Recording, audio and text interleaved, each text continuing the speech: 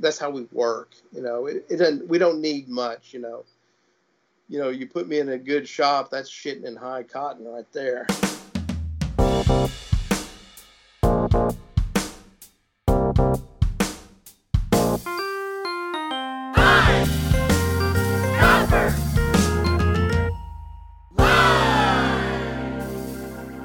Hello, print friends, and welcome to the 41st episode of Pine Copper Lime, the internet's #1 printmaking podcast.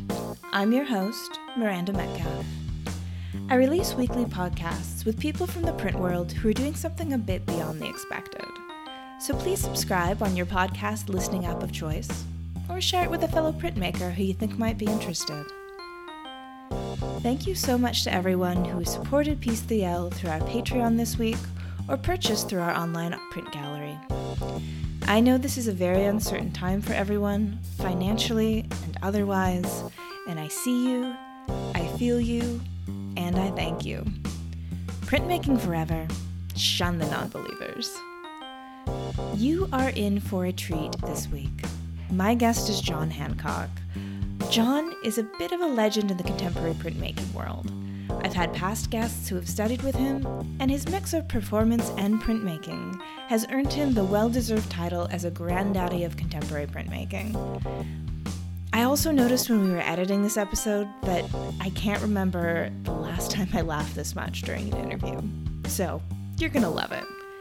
And without further ado, sit back, relax, and prepare to be amazed with John Hancock. Hey John, how's it going? Fine, thanks. And you? I'm doing pretty well, thank you. How's quarantine life treating you? It's great. I come out of my little hidey hole about twice a day to use the bathroom, get a little vitamin D, and then just go back in the hole. Yeah. So. And is that hole the studio? Yeah. Yeah. The affectionately known as the rat's nest, wolf's lair. I did have to clean some rat excrement off my work desk, but that's fine. It's part of how I live. Yeah. So. Well, it's these little chores that we can finally get to, right, now that we're all in lockdown. Well, I would say that I know you and your work, again, just... Really? I do. I would say I know it, just by reputation and from, seeing it at SGCIs here and there and, knowing that a lot of the people that I've had on the podcast know you and speak very fondly of you. And I'm really excited to have a chat and learn a little bit more about you and your background. But before we kind of dive in, I'm hoping you could maybe tell everyone a little bit of an introduction and just let people know who you are, where you are, and what you do. All right, let's see. John S. Hancock from the great state of Texas. Born here, probably die here. I teach at a small unnamed university in Central Texas, and I just make art. Mm-hmm. I went to... Let's see, where did I go to school? I went to Baylor for my undergrad, and I started out as a journalism major, and then my brother kind of got me into printmaking. He shoved a plate in front of me and said, "Here, you're drawing this." I said, "Okay." And then after that, I said, "Damn, I'm going to go change my major." And I guess I've been making prints ever since I was 18, my second semester in college, so... Yeah. And then did that ordeal, and then went to Texas Tech and got my master's out there. Kind of jumped around from just odd jobs, worked for the highway department for a while, landscaper, carpenter, taught, teaching now. One of those cushy jobs, academia. Academia has the nice work if you can get it, for sure, but I think that it's getting a little bit tougher for some of those people coming out with MFAs to find something that's beyond a semester commitment, unfortunately. Yeah, I've done my share of that, too. Yeah. I just remember when I was finishing up as an undergrad, my teacher said, "Well, if you get a master's, then you can teach in college." I said, "Okay." So my whole idea is I'll get a master, I'll teach at a college so I can have a shop to work in. Not teach, but have a shop to work in. So I was pretty petty in what I wanted. So I guess teaching is just the collateral damage of having a shop to work in. Fair enough. I think a lot of people are probably wishing that they'd invested in a home studio right about now. Mine's sitting a bit fallow, but I'll get it uncovered. I have the luxury of working at school a lot of times. But So did you grow up in Texas then as well? Yeah, I grew up in Waxahachie, Texas, just south of Dallas, with my two brothers and my folks, and just normal childhood, just little savages, just normal kid stuff. So you said your brother was the one who introduced you to printmaking, but was art a particular part of your growing up? Did you guys go to museums? Did you have artistic blood in the family that inspired you? I guess so. My mother, she knew how to draw. Some of my memories would be that when they got done smoking their pack of cigarettes, they'd take it apart and give us that foil wrapper and say, here, draw on that. Huh. So we'd draw on that sort of stuff. And then we always went up to the Fort Worth museums quite a bit, and Dallas Museum. So I guess we were pretending to be cultured. I think my dad liked going to the art museums too, but I think my mother seemed fairly cultured. Yeah, we always messed around with stuff like that. I really associate Dallas as being quite a good hub for art now, and quite a place where people take patronage pretty seriously. Was that the case as well when you were growing up? Has it always kind of had that legacy? I think so. The Dallas Museum of Art they always had a good collection, and we always ended up going to Fort Worth more so because my dad really liked the Amon Carter with the American art. He liked a lot of the Remingtons and Russells, so we kind of grew up on that. And my favorite one was Grant Wood Parsons Weems' Tale. I'd always go look at that thing with the little George Washington in the bottom corner of it, and so I always liked Grant Wood from an early age, I think. That precision, but bordering on a bit of surrealism, I think, is what I think about when I think about those kinds of paintings. Yeah, those regionalists were weirdos. Yeah.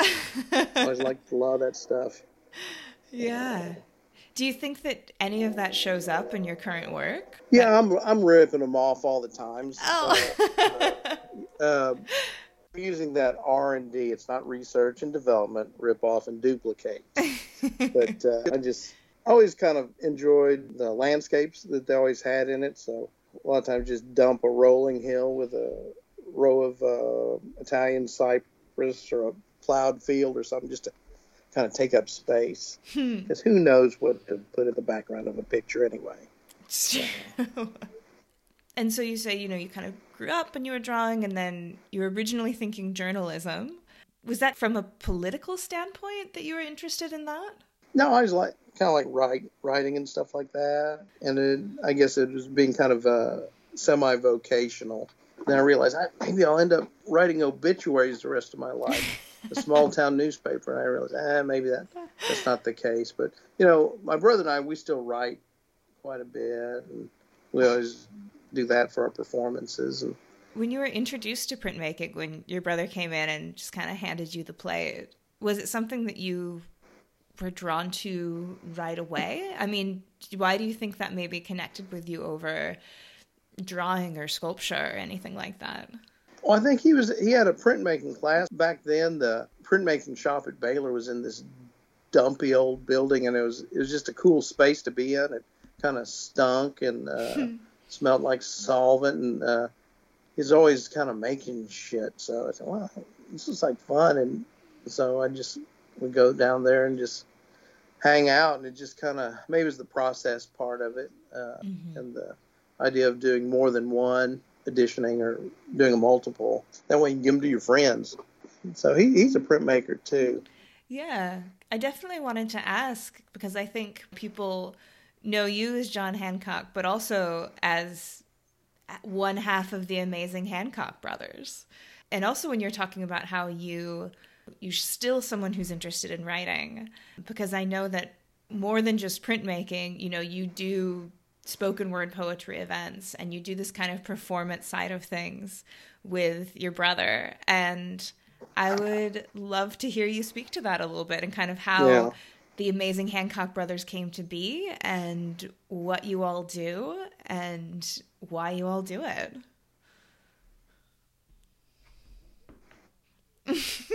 Well, gather round, children, for I have a story to tell.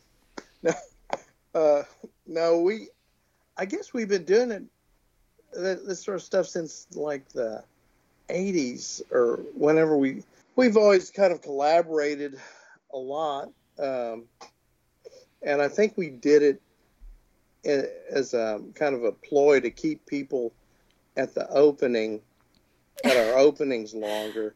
So they'd stay longer, maybe get drunk, and then buy something. So we'd always say, dream. we have a performance in 1 hour. So we always used to do this like buffoonery and like costume pageantry and stuff, and people would wait around to hear us just like holler and insult people, I guess. But it's something that's kind of stuck. We've been just doing it like a lot. And, we even have people say, "Hey, can you just come on over and do a performance for us?" So, okay, sure.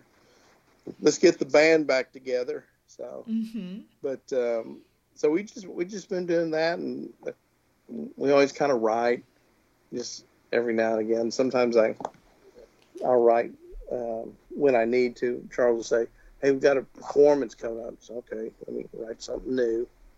He's a little more thought out in his writing. I'm more stream of consciousness. So for people listening who maybe haven't had the pleasure of seeing a Hancock Brothers performance, it's not a pleasure for who haven't had the experience of seeing a Hancock Brothers performance, could you talk about what a typical performance might include or entail, if there is even such a thing as a typical performance? Oh, well, we usually I'll get some sort of pickup band, or we used to do instruments ourselves, but now my brother knows so many musicians down in Austin that he can always get at least a bass player, and we have a standing bongo player for us, always performs with us, and we just kind of like, I don't know, read some of the classics and try to hustle and always do some sort of pitch where we say, "Hey, and now for the next 15 minutes, you can buy anything off the wall at twice the price." Just kind of hustle people, kind of like a medicine show, carnival barker sort of stuff. And, sometimes it's worth the wait, and a lot of times it's not. So we just read just like, it's anything from poetry to diatribes. Lately, Charles has been pulling out some classics for us to read to, like Burroughs and Hunter Thompson and that sort of stuff, George Bataille sort of stuff. So we'll throw some of that in because, a cover band, they do covers. So why can't we? And a lot of times it's just stupid stuff, really. I say it's stupid, but I guess it has some semblance of meaning to it. It's not me to figure that out. I just do it. You're just the vehicle. Yeah. I guess so. The spirits are speaking through me. I guess it's kind of like we might have been borrowed from I don't want to get too art historical or give any credulity to what we're doing, but like the Dadaist would do the performances and those sort of weird things. So it's just a bunch of hustle and shuck and jive. We look at it. So. Yeah. I guess that didn't even answer your question. Who knows? I think it sheds some light on it. I think knowing that, especially when you're talking about that kind of carnival barker, which I think is a really good way to describe what it is, that it has this kind of like a surrealist carnival, maybe also late night beatnik poetry reading, all kind of coming together and in one, I would say. I guess so, yeah. I guess that beatnik stuff, I guess that I always forget about that. But I just don't know how to snap my fingers, so it's not so. And I don't own a beret or a turtleneck. So, but, I mean, William Burroughs did hang out in a bunker and collect guns, so That's right. He was a junkie too. So. Yeah. And that's one of my big regrets, not seeing him speak, but that's fine. Yeah. What's a life without a bunch of regrets?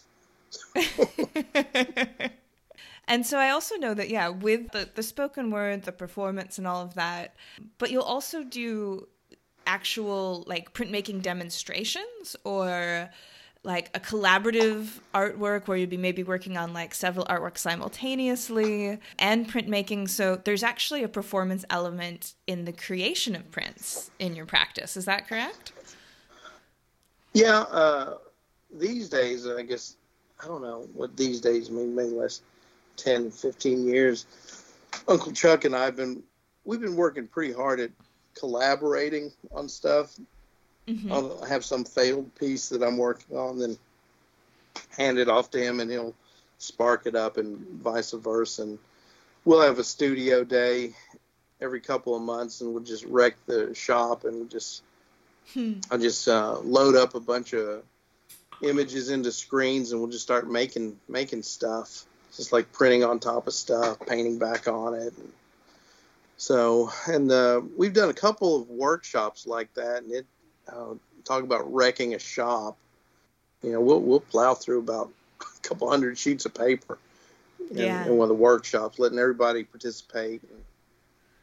I think they definitely get their money's worth out of us, because I don't know, it's pretty laborious.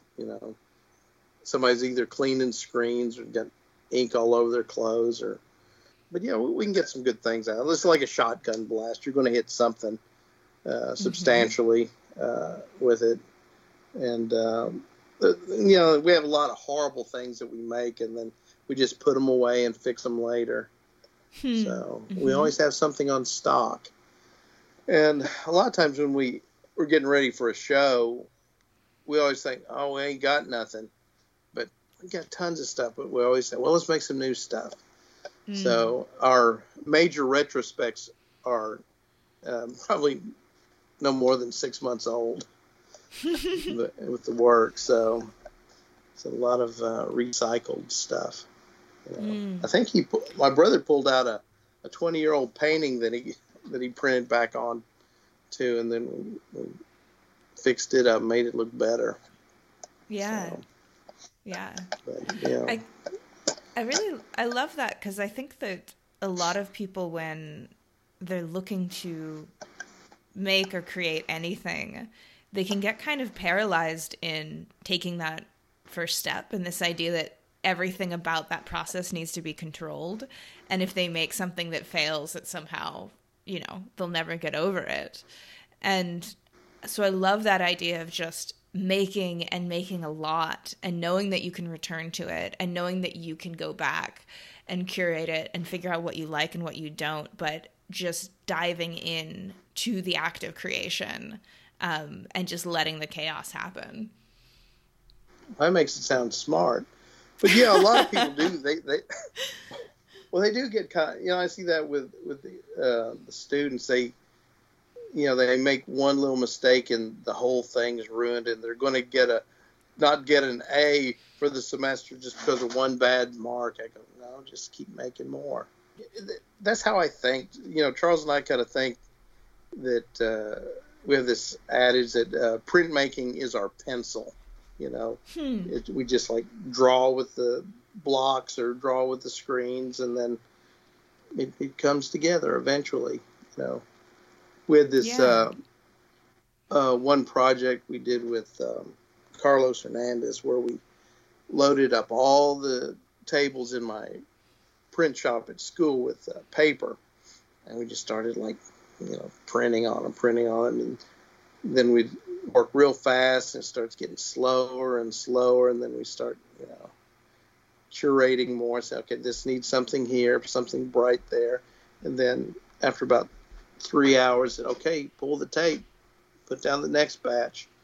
You know, they can get resolved to a degree in maybe about 3-hour period, and that's about 30 or 40 pieces going on at once between us. So it's a kind of good way to work. And then, you know, you never get bored or you never get stuck on something because you're always moving.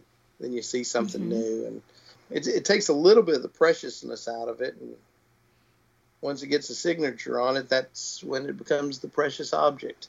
So and then it's just paint and paper. So it kind of sounds like stream of consciousness printmaking. I guess so. If you kind of work with a set of finite images, if you only have like 20 screens with 3 different images in each screen, you know, there's your possibilities there, you know, all the colors. So yeah, and you can tighten it up later. We find that the flow works pretty good and it gets resolved pretty quickly and come out with something that looks half decent. So something that I've also was curious to ask you, because you're talking about this way of working where you're kind of removing some of that preciousness. And then I also know that you're talking about printing on paper, but you'll also print on many other different things as well, like plastic or Little Mermaid bed sheets or something like that.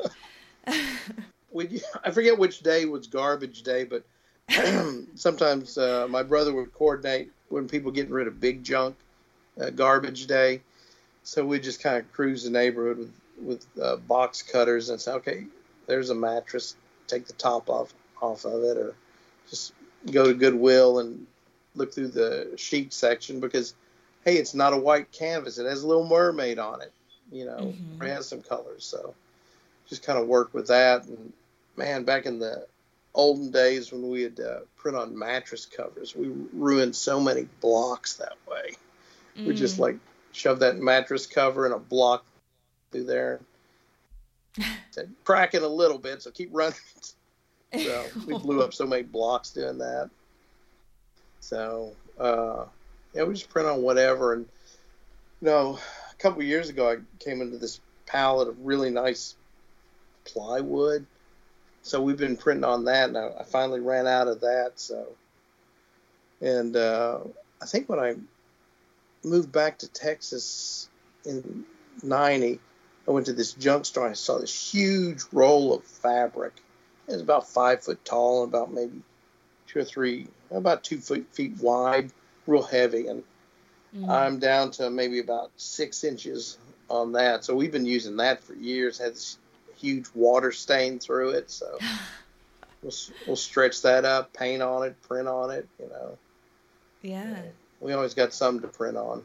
I couldn't tell you when the last time I printed on a $6 piece of paper. So. I've seen you both described as low-tech print masters before in writings about what you do. Do you think that that's what people are referring to when they say that, or do you think it has a different significance? That could be partially true. I think we always kind of scrapped for a long time, just especially when I got out of school. I didn't get that plum job right out of the gate.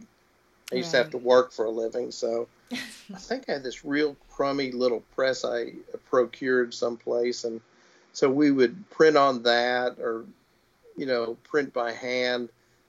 I don't know. We were pretty gut bucket back then, and we kind of still are. You can't take the pig out of the mire, I guess, but that's how we work. You know, we don't need much. You know. You know, you put me in a good shop, that's shitting in high cotton right there. That's luxury items and stuff. It's always like the wake of the Red Witch. When we go into a shop, we always wreck it because we're used to either working in a garage or out on the ground or on the hood of the pickup truck, you know. But we always clean up after ourselves. So, take only photographs, leave only destruction. I forget how that. Yeah, it's something like that. Yeah. I know some people that they're probably horrified at the way we work, but you know, you give me a stick and pit of mud and I can make something out of it. You know, I don't need to have nice stuff. Yeah. Like my brother, he's in education also. He's a custodian at a elementary school, so he's always pulling stuff out of the dumpster. We'll print on metal shelves, partitions, desktops, whatever. So it seems like you're breaking some of the printmaking rules a little bit. You know, that again, rules? Yeah. Did someone not tell you? And kind of breaking down that preciousness, which I love. I'm all for deconstructing that sort of artificial aura around art that it creates those barriers of like, don't touch it. It's really special. It's not for you. You know, anything like that. I love any practice that goes up against that. Did you feel like the adage was true for you that you have to learn the rules before you break them? Or did the two of you just dive in with all the blasphemy you could muster from the very beginning? The blasphemy part's just a lifestyle. But, no, I don't know. I don't want to deny my pedigree, but I do know how to keep edges clean and tear paper. And I can do a clean edition if I have to. I only edition anymore if I'm doing an exchange or whatever. And it's, I know how to do all that stuff. And I guess I didn't know any better about learning the rules. I just kind of doing what I was expected of me. So I just do that stuff. And I realized, I got this big stack of really nicely done prints, and they're still sitting there. What do I do with them? A lot of times, again, when I say printmaking is kind of our pencil. If we need to edition something, we will. But a lot of times there's a lot of times they're just one-offs, and they use printmaking as the image part of it. So I don't know. It's sometimes more fun just to kind of wreck an image. But I do find a little bit of solace and meditation and editioning stuff, and I can print a litho like the rest of them, and I know how to wipe a plate. I enjoy actually wiping plates, but I know how to do all that stuff. So I can fake it, Yeah. Put me in a shirt with a clean collar, and you can take me to see your mom, and I won't embarrass myself. You can show your clean edges. Yeah. Yes. Yeah. I know how to behave. Well, I think that, one of the things when people are using printmaking to create unique pieces, I always appreciate that in a sense where I think one of the albatrosses around the neck of printmaking is this idea that it's really only good if you need to make multiple images, or that somehow its capacity for the multiple is its chief value. And it moves away from the fact that each of the various media has its own aesthetic, has its own quality of line that you can only achieve really through a screen print, through an etching, through a lithograph. And I think that gets lost a little bit. And when you're creating works that are unique using printmaking, I do like how that pushes back against that idea and saying, yes, it was a lithograph, I could have printed 300, but I needed, the line to look this way, or I needed something about the actual practice of the creation to create this outcome.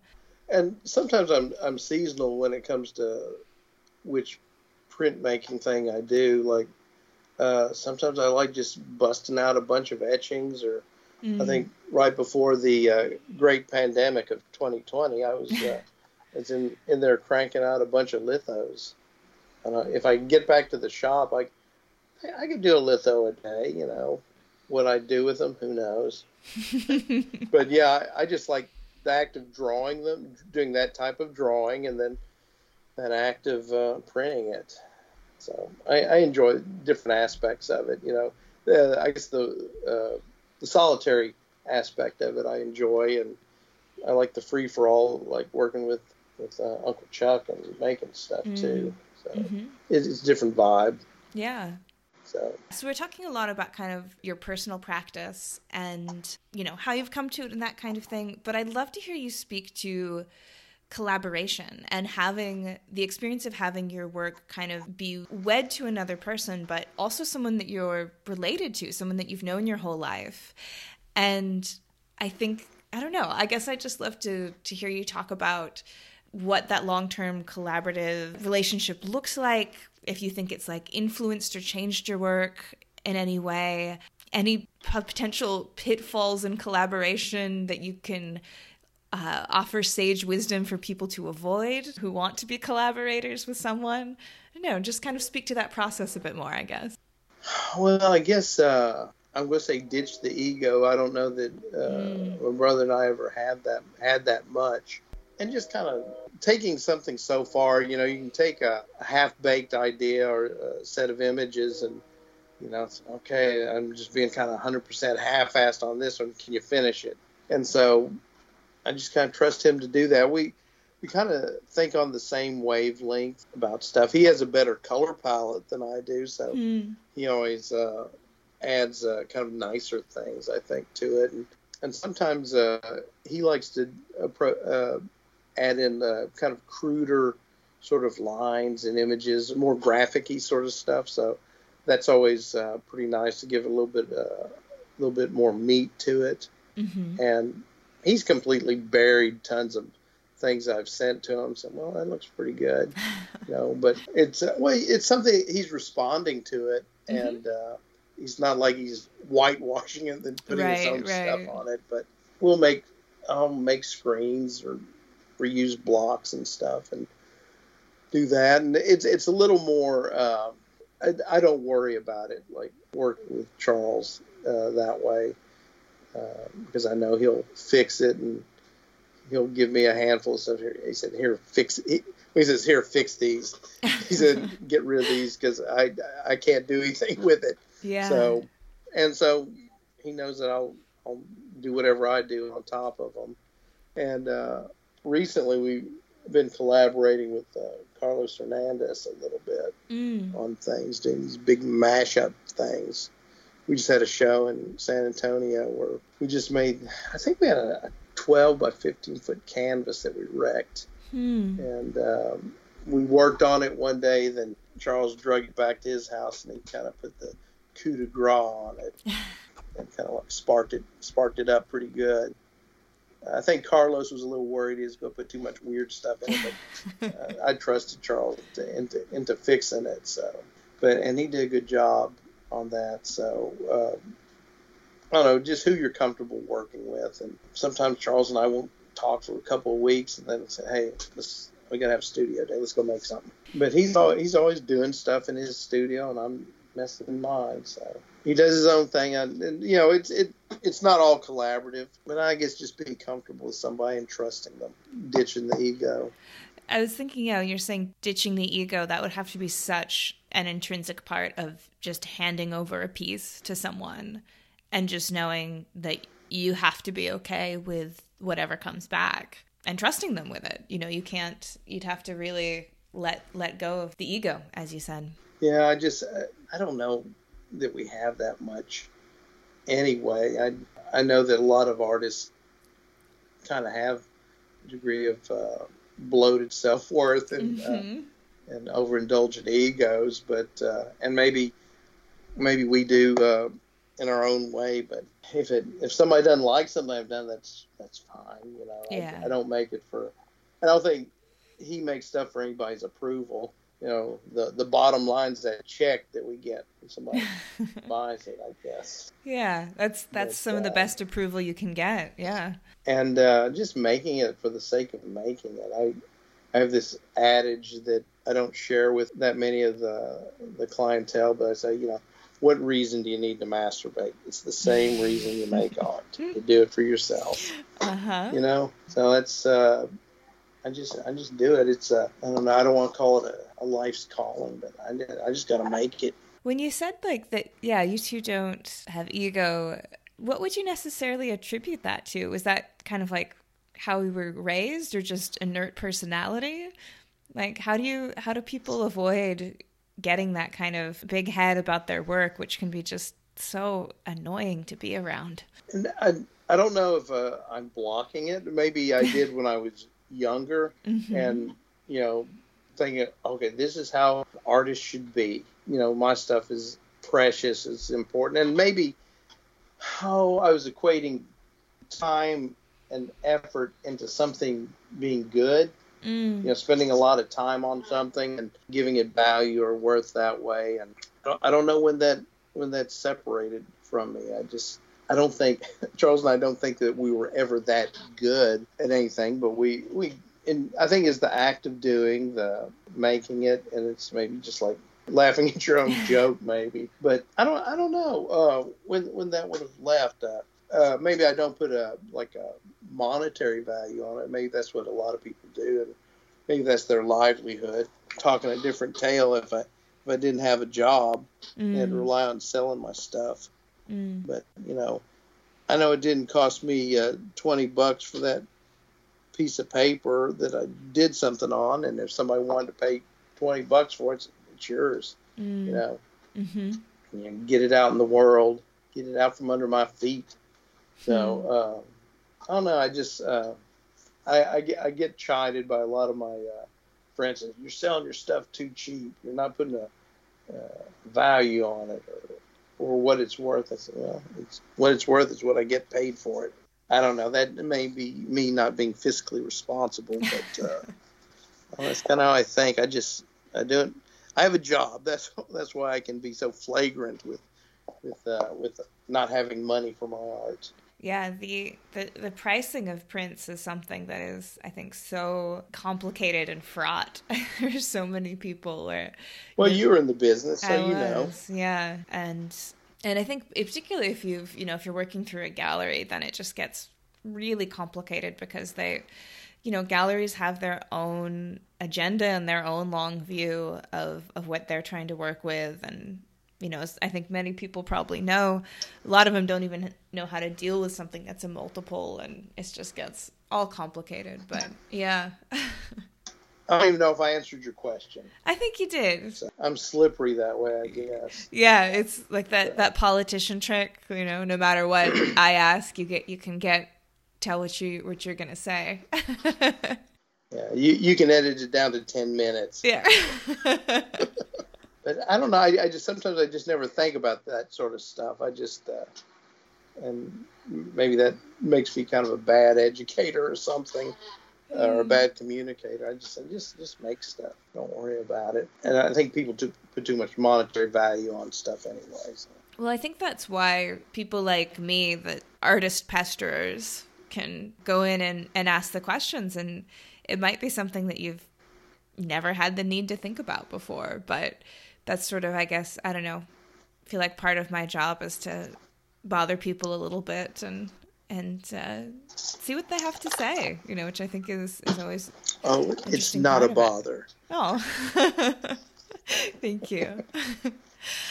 But I don't know, and maybe it's something I need to think about. I just again, maybe I don't think, I just do stuff, so don't have to have a reason, remember? So I feel like my next question is perfect to ask on the heels of talking about, I don't know, ego and how one sees oneself, because I've seen you described as a founding father of 21st century printmaking in America before. And I was wondering if you had any thoughts about that. Is it the 21st century? It's the future already? I don't know. And maybe you're getting bad information from somebody. Let's see. How am I supposed to respond to that? And how do I feel about that? I'll take it if it comes with a check or a trophy. I don't know. I think maybe it's... and I don't want to say that I have a cavalier attitude about it, but I said, just make stuff, and don't be afraid to make something ugly or stupid. Just make something. I don't know. Maybe that's. I don't know if that's irresponsible. It just everything sorts itself out in the end, and everything ends as it should. But founding father 24. Like I said, I'll take it. If somebody wants to put in a book, I'll take it. It's kind of flattering a little bit, I think. Yeah. Well, it's the good people at Drive By Press is where I got specifically it from. So if you want to call up and ask someone, but how they got you put on the spot right there, right? Nepotism, yeah. Well, I know Joseph is, and maybe he got the raw deal on that because he had to study with me. But I don't know, he might have hit me at a good time in terms of how to go about doing stuff. And Joseph has a great attitude about it. And, it's I guess printmaking's it's a good kind of gateway to whatever, just image making, I suppose. But yeah, I'll take it. Beautiful. Yeah. And I know I really do love what you were just saying too about just making something and not being afraid if it's stupid or ugly. And I think that is such an important lesson that's really hard to, especially as a someone who's just starting on a creative journey of some kind, to really take to heart. Because I think a lot of that, again, it comes back to ego, because it's, if I make something and it's bad, what does that say about me? What does that say about my art? And I think if you can kind of divorce yourself from hanging on to that need for affirmation of the ego through the creation, that you'll be so much freer to make something that's really decent, because you're not afraid to push through the stuff that's not. And that's why I think these days it makes it a little bit difficult, my attitude, especially being in education. They're so concerned about whatever the assessment of their project is. I'd say just, and they want, the dog wants their treat, for right. doing the trick right. And I just and I don't know, my attitude about, I'm actually kind of unlearning everything that I've learned in graduate school. And I don't know, I just look at education's being a little backward these days. I don't know, I feel bad that the kids have to pay so much for, the same thing that they could get off of YouTube or something. But, I'll show somebody like 100 times how to do something if that's what they need, and just tell them to be themselves. And I'm going to say the unpopular thing, and I'd say, don't ever write an artist statement. You haven't got anything to say, just draw it. And just I guess I'm the world's worst academic these days, I suppose. But I just want, they'll learn by making, and it's how both roads are long and a little bit arduous, but they all end up at the same place. They just go in a couple of different directions. So I don't know. I just want people to make stuff. And printmaking, is so technique and process, and so you have to learn the steps. But if I had a kid that makes the world's filthiest print, but the image looks good, say, put a mat on it. It'll be fine. Get the white out. Get the white paint. Fix it. The bad teacher here. So. And a lot of times people don't need anybody's permission to make stuff. They just need to make it, There doesn't have to be a reward. Just because you ate supper don't mean you're getting dessert. Yeah, I think that idea of just because you've made something doesn't mean that you get a reward. I don't know. I just think that's a really significant statement, because we're so much in our contemporary world like the rats in the cage that's like, hit the button, get the sugar cube, post a photo, get a like. It's like, it's this constant sort of need for that feedback. Like, I've made something, affirm me. And again, that just is so linked to that idea of that fragile ego that needs to be propped up. Instead, if it's that message that you're giving, that's just like, just make and don't worry about that. It really, if people took it to heart, I think they'd be making more, and I think they'd be happier too. Yeah, of course. I said, you don't need a reason to make it, just do it. do it for yourself, sort of thing. And again, a lot of times I just give my stuff away. So I'm horrible at table sales and stuff like that. My friends will just look at it. You just gave him like 5 prints. How much you get? So I think he had $5. I don't care. If somebody wants to give it a good home, that's cool with me. Yeah. I'm a bad educator and a bad businessman. I was going to say, you're going to have so many people at your table next year. Now, the people being like, I heard on the podcast that if you tell John you only have $5. Yeah. A lot of times I'm never at my table, and so I hope that I'll just walk away from it and say, maybe somebody will take. I think Catherine Polk said, I went by your table and you weren't there. I said, would you take anything? No. I said, why not? I thought I would, but yeah, take it. I don't care. Yeah. I won't miss it. Yeah. So, but I don't know. I don't know. If it makes somebody else happy, that's great. Maybe that's my reward.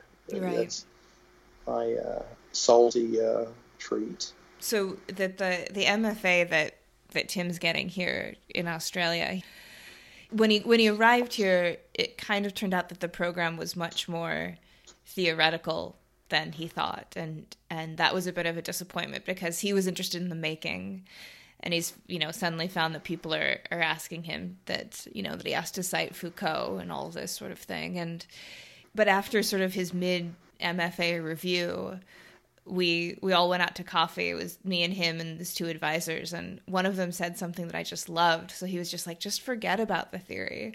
You just tell them my practice is my theory, bitch. And I just want, I loved it so much, and I just I wish that was kind of could be taken more to heart by more makers. And just some of what you're saying, I'm just hearing that in my head, that my practice is my theory, bitch. And it ain't theory because it's actual. Right. So. Absolutely. And that sounds more like one of those weird PhDs in studio. It's all that sort of writing stuff. And I'm not saying that, we don't have to be ignorant boobs about it. But, if he signed up for one thing, he's getting another, Mm-hmm. I mean, get a cushy job just talking about making prints instead of doing them. Yeah. Save his back. Yeah. But I don't know. I'm not as ignorant as I seem, but I kind of don't. I can appreciate that smart talk and Foucault. Blah. Wore out early 20th century bullshit. We're still stuck in the Bauhaus, and we're in the 21st century from what you tell me. So. Yeah. You've heard it here from the founding father. Yeah. Yeah. The future is now. But and that's why I've kind of reconsidered how I approach things, and we're still teaching that shit from the Bauhaus, which I guess is easy to do in a book or in a kit, but I guess it's based on what we're willing to look at, what we can tolerate to look at, Why not break a few rules, So again, my ignorance shining through. I think some of it too is based on this idea of somehow we have to look to someone else to validate the way we feel about something. You can't look at a piece of art and have the reaction that you have to it sort of stand alone in some legitimacy in and of itself. You have to find some old dead white guy who seemed to say something important about it that you can put in a footnote, and all of a sudden your opinion is right. It just seems like so artificial, and it's a snake eating its own tail in this theory world. I know. It's, I think like real little kids, they know where it's at. They either like it or they don't like it. If something tastes bad, then you don't like it. Or something like burns your skin, that's not cool unless you're into that sort of stuff. But like I'll go to museums and I'll go, bullshit. Oh, that's kind of interesting. Bullshit, and on a last ditch effort, if it interests me enough, I will go read whatever the artist statement is, and then I can declare it bullshit. But the artist in me, the visual artist in me, I just want to look at stuff.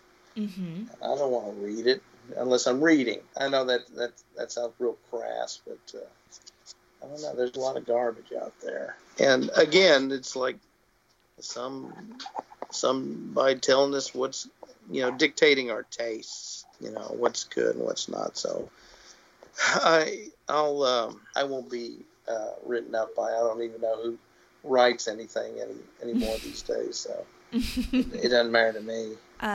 Well, I am coming just a bit past my hour recording mark, so. All right, thanks. Goodbye. Yeah. See you later. What? No, I'm wrapping up. Don't go. No.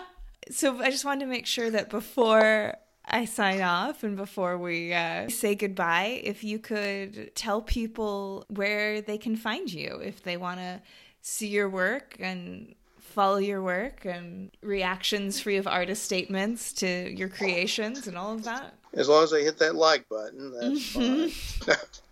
Get you that sugar cube, right? Get my fix. I think I have my Instagram account where I post a lot of art on there, and sometimes the Hancock brothers may come to a town near you and show their work, so always come out to something like that, because it's always like a cheap thrill, and usually it's free booze. So, but my Instagram handle is NATAS, and you can find me there, and you can look at stuff. Maybe that's where you can find it. We don't have a website. Too hard to keep up. Maybe you can Google us or something. I don't know. See something. Is that enough information? That's definitely enough information. So that's definitely where people can find you.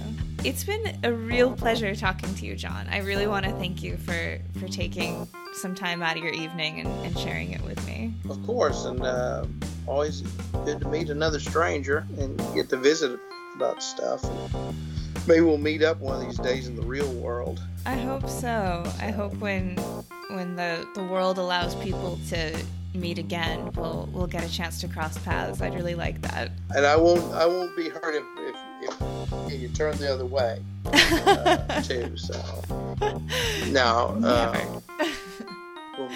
we'll meet soon. So yeah, definitely. Yeah, I appreciate the opportunity.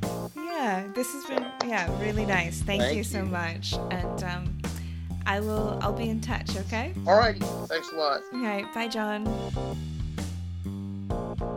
Well, that's our show for this week. Join me again next week when my guest will be Gordon Cook, the founder of the London Original Print Fair, which has been held every year since 1985. Until this year. We're going to talk the founding of the fair, print dealing in the 21st century, and taking the fair digital in the age of COVID. You won't want to miss it. This episode, like all episodes, was written and produced by me, Miranda Metcalf, with editing help from Timothy Pauschak and music by Joshua Weber. I'll see you next week.